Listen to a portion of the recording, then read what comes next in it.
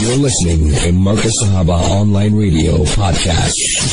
It's gone 8:35 Central African time, and at that time of the evening where we welcome Anwaar Cassim on his segment Driving with Anwar. Anwar, assalamu alaikum wa rahmatullahi wa barakatuh. And tell me how you're doing this fine, beautiful Tuesday evening. Wa alaikum salam wa rahmatullahi wa barakatuh. Alhamdulillah, my brother. How are you feeling, Anwar? From last week, you sound better. Your engines are firing on all cylinders. Irony has it, I'm not one for medication. So alhamdulillah, I still feel a little dizzy, I think, from time to time. I'm not really good at taking medication, Brother Shaafat. Give me a herbal. I know I've been taking a little of turmeric powder, some honey, with some hot water. I think that helps me for the antibiotic side. But I think this infection that's around, chest infections, if I look at my kids' school and everything, all around me, I think there's some bug or something in the air because a lot of people seem to be having this, So alhamdulillah, I think as long as it's not COVID, alhamdulillah, I think we all can live with something like this. Well, Anwar, I knew before, they say, the carburetor and all that, let's clean it up and they'll be opening up the valve and I think they should put brake fluid there, petrol, I don't know. But I remember the people of yesteryear used to do all that. But today's cars have advanced to such an extent, you don't do things like that. It all has to do with electronics, Anwar. Most definitely. But the funny part is when it comes to, I know even injection, if you find most of the time guys just take out the throttle body, they clean, they put it back together. But a lot of times I am frequented with the vehicles that has carburetors. If you look at the 2E, the Corolla, or at least the Taz, which is still quite common, you find that you just need to put your hand over, give it a couple of rubs, choke the carb as they call it. Alhamdulillah, it runs smoothly ever. And same with the old Golf. I did a Golf the other day actually, a Golf 1. And exactly the same. It comes in missing and, don't interfere with anything. But what I found, especially on fuel injection cars also, all you have to do if you've got a distributor on the vehicle, loosen your distributor, just turn it, offset your timing a little. And once it backfires, you find that it goes beautifully and clean day after. Be careful also, you can blow the head gasket, but at the same time, just lightly enough, just for you to clean up, your injectors. So there is quite a number of things. But when it comes to aftermarket products like fuel injection cleaners, it's like going into an aisle in a shopping center and looking for an item. And there's so many hundreds to choose, you come out by nothing confused. Now, exactly the same. So I still believe, old school, I suppose, home remedies are still the best. And a lot of vehicles, I think it still works up to this present day. You talk about the old school, and then I remember the old buses and the old trucks and so forth. And, a lot of these mechanics, some of them, the owner used to be the mechanics of the vehicle. And, they always had a workshop, maybe on their property and so forth. But how they managed to carry these big engines and work with that, it was quite amazing, Anwar. The funny part is, somehow a mechanic his body becomes accustomed and trained to certain things in his life. I remember when I was many years back that I could carry a Golf motor. I remember doing a GTI motor, completely assembled, open the bonnet fully, carry it, put it into the motor, align it into the gearbox, and bolt it onto the balancing. Alhamdulillah, perfectly fine. Today I can't do that, So, and then you look at my son on the other hand. My son, alhamdulillah, got a beautiful build, goes to the gym 7 days a week. You have to gym for that type of stamina and strength. So when it comes to the mechanics of yesteryear, I remember when I was young, family friends used to come over and they'll come with this Hillman Vogue or this Peugeots or this Chryslers and all these old cars. And the amount of pride they took in washing this vehicle, and I always noticed something that was peculiar in all these vehicles. They all had a mini toolbox in the vehicle. Most of it was a brown case, an old school bag as such. But every one of them were so-called mechanics. And the beauty of yesteryear was it was such a simplified, motor vehicle was so simplified that anyone could work with it. So obviously now we have an abundance of mechanics or auto electricians because most of the vehicles are electronic nowadays, so you need to visit one of those guys. But all said and done, yesteryear mechanics are hardcore. I still take my hat out for them for the things that they could accomplish that period of time with a lack of modern innovation and equipment and spares. They still had the capacity of actually thinking and bringing to life certain things that was totally dead. And alhamdulillah, I always respect that. Yeah, absolutely, Anwar. And, you talk about doing I mean, they call certain cars the donkeys of yesteryear. I mean, the VW Beetle, it hardly went for service on what? Oh, most definitely. If you look at the Beetle, as you mentioned, I think the 20 millionth Beetle rolled out in, what was it, in 1988, I think it was. It was still manufactured in Mexico until it stopped thereafter. And a very hardy vehicle because it was actually meant an all-terrain vehicle. And if you had to analyze, Volkswagen means a family wagon. And I remember the history behind it because Adolf Hitler actually at that period of time, Ferdinand Porsche designed the Beetle. And it was an all-terrain vehicle and it was sold for 200 francs. So what the people at that period of time did in Germany was they all invested in this vehicle, 200 francs. And Hitler himself thought it will never be a success. But it was such a successful car that it became one of the most popular, iconic vehicles in the world. So if you take, vehicles like those hardcore vehicles where it never ran on water, it was air-cooled because of desert, because of rough terrain itself. So likewise, now today we have modern vehicles where you can, with the switch of a button, I got a Wrangler Jeep, switch of a button, you've got aircon. You don't really feel that brutalness of the environment itself, even if you go off-roading, But if you sit in one of yesterday's vehicles, definitely you will feel parts of your body will be replaced in certain different parts, because the ride it gives you. And I suppose it was the fun and game of all, way back in the past. So you spoke about the Peugeot 404. I mean, you looked at that car. It was very, it gave you a very good drive. It was actually quite a luxurious drive and so forth. And another car which was, many say, maintenance-free, Anwar. Most definitely. It came up with slant motors. I remember I was a kid at that time, and I had the luxury of actually helping my dad once with one of those vehicles. It was noted for blowing head gaskets every now and again. I suppose in that period of time, the cooling system was not as advanced as it is today. So yes, you were bound to actually have a blown head gasket here or there, but it was never told to any workshop. People used to do it at home. And when it came to that vehicle, I remember it was actually noted as a doctor's vehicle because of the ride it gave. And if you go a little further back, you'll notice the Citroen itself, When the Citroen was first made, it was advertised with 3 wheels. It was actually advertised that nobody in the world could actually somersault or capsize that vehicle, which was so true because the vehicle worked on pneumatics. So if you had a puncture, if you took out one tire, the vehicle would still run perfectly fine. So, those were cars, I think they were modern vehicles, I would put it, in the era that we have actually lived and enjoyed. Yeah, so, nowadays, I think they have made cars much lighter. We have recycled metal on all these cars. We have electronic competition amongst all the car manufacturers itself. We have alloy and we have aluminum motors. We don't have cast iron anymore because of heat efficiency, so everyone is trying to burn down, cut down on emission control. So if you look at the quality that we have actually today, you cannot even compare or contrast it to vehicles in the past because those were all virgin metals that were used. They were cast iron blocks. Most of the heads were cast iron. And they were solid. You could set tappets. Unlike today, you got shims and hydraulics. Everything cost you an arm and a leg. So there is absolutely no comparison in my mind when it comes to vehicles. Yes, you do have speed. You have most probably a little better economy and consumption itself. But if you look at the safety aspect and the endurance of the vehicle itself for the amount of years of luxury driving it are given you, I don't think it's really comparable with today's vehicles. Yes, Anwar, you were absolutely right that the Peugeot 404 was a doctor's vehicle. I remember my late uncle, Dr. Dawood Suleiman, Allah Filis Kabarud Noor, he had a Peugeot 404, and, I was a lighty then. He said, let me drive it here and there. So, alhamdulillah, really got to know what a drive it had. Now, I'm moving on with, talking about our country, where there's more and more, factories coming up to build vehicles in South Africa, and there's a new one coming up. Stellantis announces intention to build vehicles here in South Africa. Everyone wants to build vehicles here. What's the reason for that, Anwar?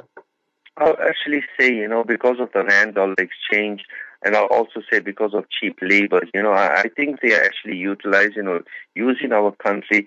On one side of the coin, we'll say it's actually to boost the economy and create jobs.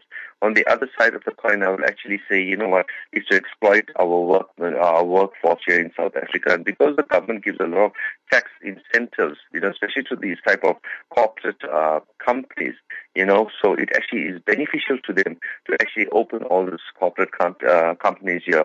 What the government should have actually done is try to have kept the corporate companies that were in this country for all these years, and most of the giants are actually moving out of the country. So obviously he is actually scraping surfaces and trying to sign deals with people, exactly like how he signed deals with the Chinese, because initially when the Chinese came into South Africa, they weren't supposed to pay duties or taxes on anything, and it carried on for a duration of time for many, many years, until a few years ago where he started implementing and imposing taxes and duties on this, foreigners itself. So likewise, when you're looking at the car manufacturer, last week in Johannesburg with Ibrahim Patel, our trade minister, Flint has actually signed a deal with them that by 2025 they will create an extensive manufacturing plant for motor vehicles. Now it's really an unheard company, but really speaking, it has 14 top brands underneath this company. And some of the brands that they actually own is Fiat, Alfa, Jeep, I think it's Opel, Peugeot, Citroen. Those are all the local brands. Now, if you look at the international brands, you look at, obviously, you get vehicles like Lancia. You're looking at the other vehicle like Ram itself, where there's only Bucky's itself.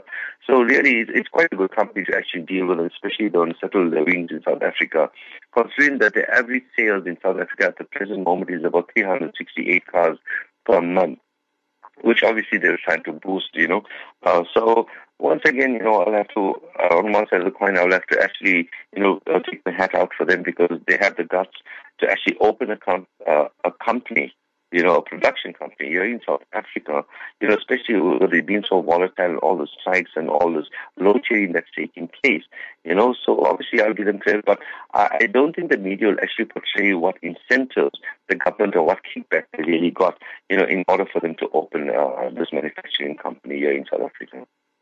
Absolutely, Anwar. And I'm looking at a question for you on the screen. Bashir says, Assalamu alaikum, Brother Shaafat. Lovely show indeed with your chommy Anwar Cassim. Yeah, he is more than a chommy, he's my lighty brew. Anwar, he wants to know from you, which is South Africa's popular car? Anwar? It's most definitely a Toyota. Because it's locally manufactured, I would definitely say Toyota. I myself personally, I'm a very, very refined vehicle, but Toyota has taken me for the last few years. Volkswagen has always come in second for some reason or the other. And obviously, depending on the LDV market, you look at the Ford Rangers and, so forth. But Toyota has always taken first place in South Africa. Well, you heard it there. Anwar says everything keeps going right for who? You know who. And we're moving on with the other topic that we have here. Traffic chaos caused by load shedding. And, tell us what's happening, all this load shedding, traffic chaos, and you got some information for us there. This is the irony of the whole thing. I think about it quite frequently, especially when I'm caught in traffic. And, you get frustrated. You got your aircon blowing, yes. But at the same time, it is frustrating because, you get most of the street vendors and you get these guys loitering and digging around, and they actually there's a name given to them. It's actually called pointsmen, which I didn't really know. And you just slip them a couple of ads because they're doing such a fantastic job as such, which is obviously not all the time. Now, you've got to remain calm, and obviously because of load shedding at its peak in South Africa, and everyone's talking about a total blackout. We're not really sure, with this country being so unpredictable. But also in Brother Shaafat, if you're looking at the amount of load shedding that we get in, the amount of fuel that we're burning up, the amount of emission that we're emitting into the environment itself. Yet we in South Africa, we always, go green. The government gets its taxes out of emission control, depending on what the emission rating is on this vehicle. So it's always a double-sided sword, I feel, because here we have load shedding on one side, and our government, for all the fuel that you burn, he earns over 5 rand a litre of that petrol that goes directly into his so-called pocket that he can so-called dispose of at however he wishes, So it's a win-win situation for him. But on the other side of the coin, he doesn't care about the people of South Africa. Reason being, he could have actually deployed people, and a good scenario will be Toyota itself in Prospecton. Every afternoon, load shedding or no load shedding. Obviously, they don't get load shedding. You find there's all these police guys, these metro guys, all strategically placed, so they have a certain amount of efficiency when it comes to the traffic rollout of Prospecton area. Now, why don't we see the same in all other areas, especially when there's blackouts, when there's the robots are not working, So I just think it's unfair because you find the corporate itself, tends to hold the government, by his hand and dictates to the government. And on the other side, we are the ones who actually benefits this country, but we get nothing, in return. So, when stats were actually done when it comes to the robots not working and AA got involved and some ministers got involved, they found that you need twice the amount of traffic officers to actually man the robots because of load shedding. And obviously that is a no zone, obviously, because that will never happen. So, it's something that we have to unfortunately live with. We have to remain calm. It's my duty to actually tell the listeners out there, you have to be calm. Don't lose your temper. Don't create road rage. No matter what the taxi next to you wants to bash into you and scrape you, whatever the case is, just remain calm. That is all it is. Somehow the other thing that he said, that you need to look at the schedule before you actually go on to a journey.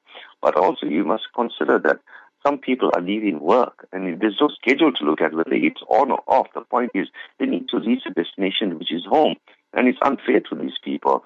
A lot of people reach home 2-3 hours later, because of all this traffic congestion that is caused and created by our government. So unfortunately, Brother Shaafat, once again, there's nothing we can really do about it. All we can actually do is complain, obviously, to deaf ears. But at the same time, I suppose the only consolation we can really have out of this year is to just remain calm. And inshallah, time will tell. Maybe all this will be a dream of the past, and our grandkids, will laugh it off if we ever told them stories at the era that we lived in South Africa.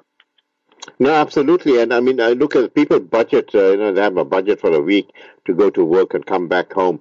But a traffic jam, how much does it, eat into the budget of your fuel, Anwar? Quite considerably, I would say. If you consider my vehicle is a stop and start vehicle, the moment you apply brakes and if that program is on, obviously it stops and it starts. You tend to save 15% as robots will stop and go. But realistically, look at it, it becomes frustrating in a traffic jam because you can't really stop and go. You are moving very slowly, you're stationary for a period of time, then suddenly you might leave a car or two, and it carries on in that fashion, So obviously you're not really saving money. All you're creating is pollution, and you're actually burning money. So there is no easy way to actually get out of that situation. What the government could have done, considering that he has implemented, not forecasted, that is poor management, really speaking, from on his part, on his minister's part, when it comes to the schedules of load shedding itself, because we shouldn't be actually experiencing this at all, because the people of South Africa has been paying their lights timelessly. So yet we are still in a so-called dark era, so it's totally wrong. It's unacceptable. Obviously, I think we all can agree with that. But at the same time, there's nothing we can do about it. So, when it comes to the efficiency of vehicles, I look at it and I have this conversation quite often with friends, and I tell them with the government, it's a win-win all the way for him. Because every time you burn fuel, he makes over 5 rand in his pocket.